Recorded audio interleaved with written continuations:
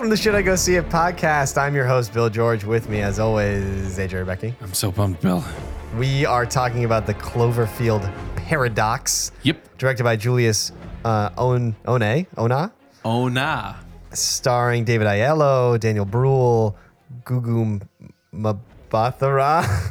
Man, we got some tough names on this show sometimes. Anyway, yeah. Or we're just not cultured. Well, there's that too. Yeah, it's that one. AJ, do you have a quick synopsis of this movie? Orbiting a planet on the brink of war, scientists test a device to solve an energy crisis and end up face to face with a dark alternate reality.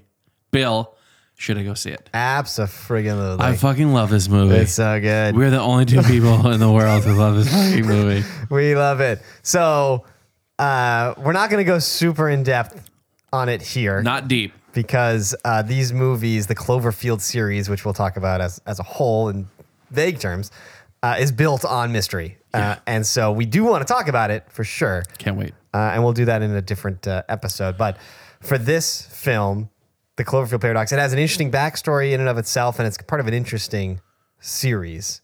Yes. Do you want to take us through Yeah, some kind of that? It is the third movie in the Cloverfield universe. The first one being in 2008, I believe. Sounds about right.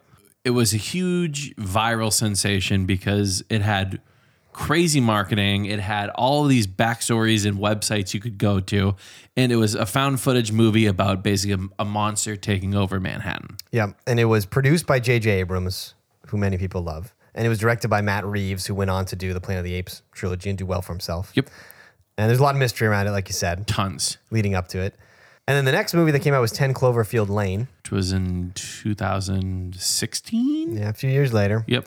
And that movie also had an air of mystery in the sense that it was released into theaters very shortly after even being announced. Like the first trailer came out, and then it was in theaters within a couple weeks. Yep. So people didn't have a lot of build-up. It was done in secret.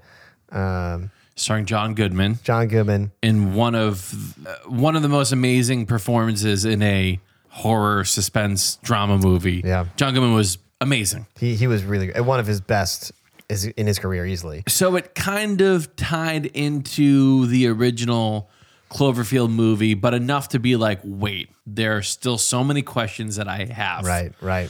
And then about 2016 into last year, there was rumors that another Cloverfield movie was being made in space. And everyone was like, what? Right. And Because you would think that doesn't track with what we had seen so far. no, it doesn't. And then there was inklings that it was a Paramount movie and that principal photography started in 2016 and nothing was heard until Super Bowl Sunday.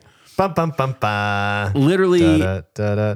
not only did the trailer drop, but they said the movie will be able to be seen after the Super Bowl, airing directly after the Super Bowl. On Netflix. And everone was like, what the hell is this? And guess what I did immediately after the Super Bowl? Jerked off. Watch this movie. The thing that's also interesting about this quote unquote series is their styles are all different. Completely different. So we talked about the first movie being a shaky, handheld, found footage movie, the best of the genre, if you ask me. Think like Blair Witch. Sure. Yeah. And then the second film is a sort of a taut psychological thriller almost. Oh, it fucks with you. And then this new movie is a straight up sci-fi film. Yep. But they are still connected. And it's interesting. One way I've heard J.J. Abrams describe the series and how they're connected is that they're all different they're all different rides at the same amusement park. I love it. Which is kind of a great way to conceptualize it if you've seen these movies, which you absolutely should see these movies. Now, we're going to do a full review of not only Paradox, but we're going to talk about the universe as a whole in a review episode. But I will say before we get there is that I implore you to not go into Paradox cold.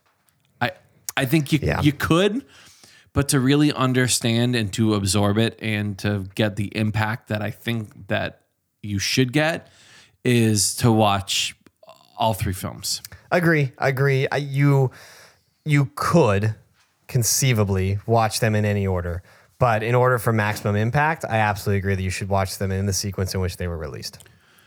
So Bill, I mean, I'm ready to like I want to dive roll in. the Yeah, sleeves. I really do. So yeah, I mean, we're gonna be jumping into a review episode. Spoilers are gonna be coming up in that episode. So watch a movie, watch all 3, and then hop back on and take a listen.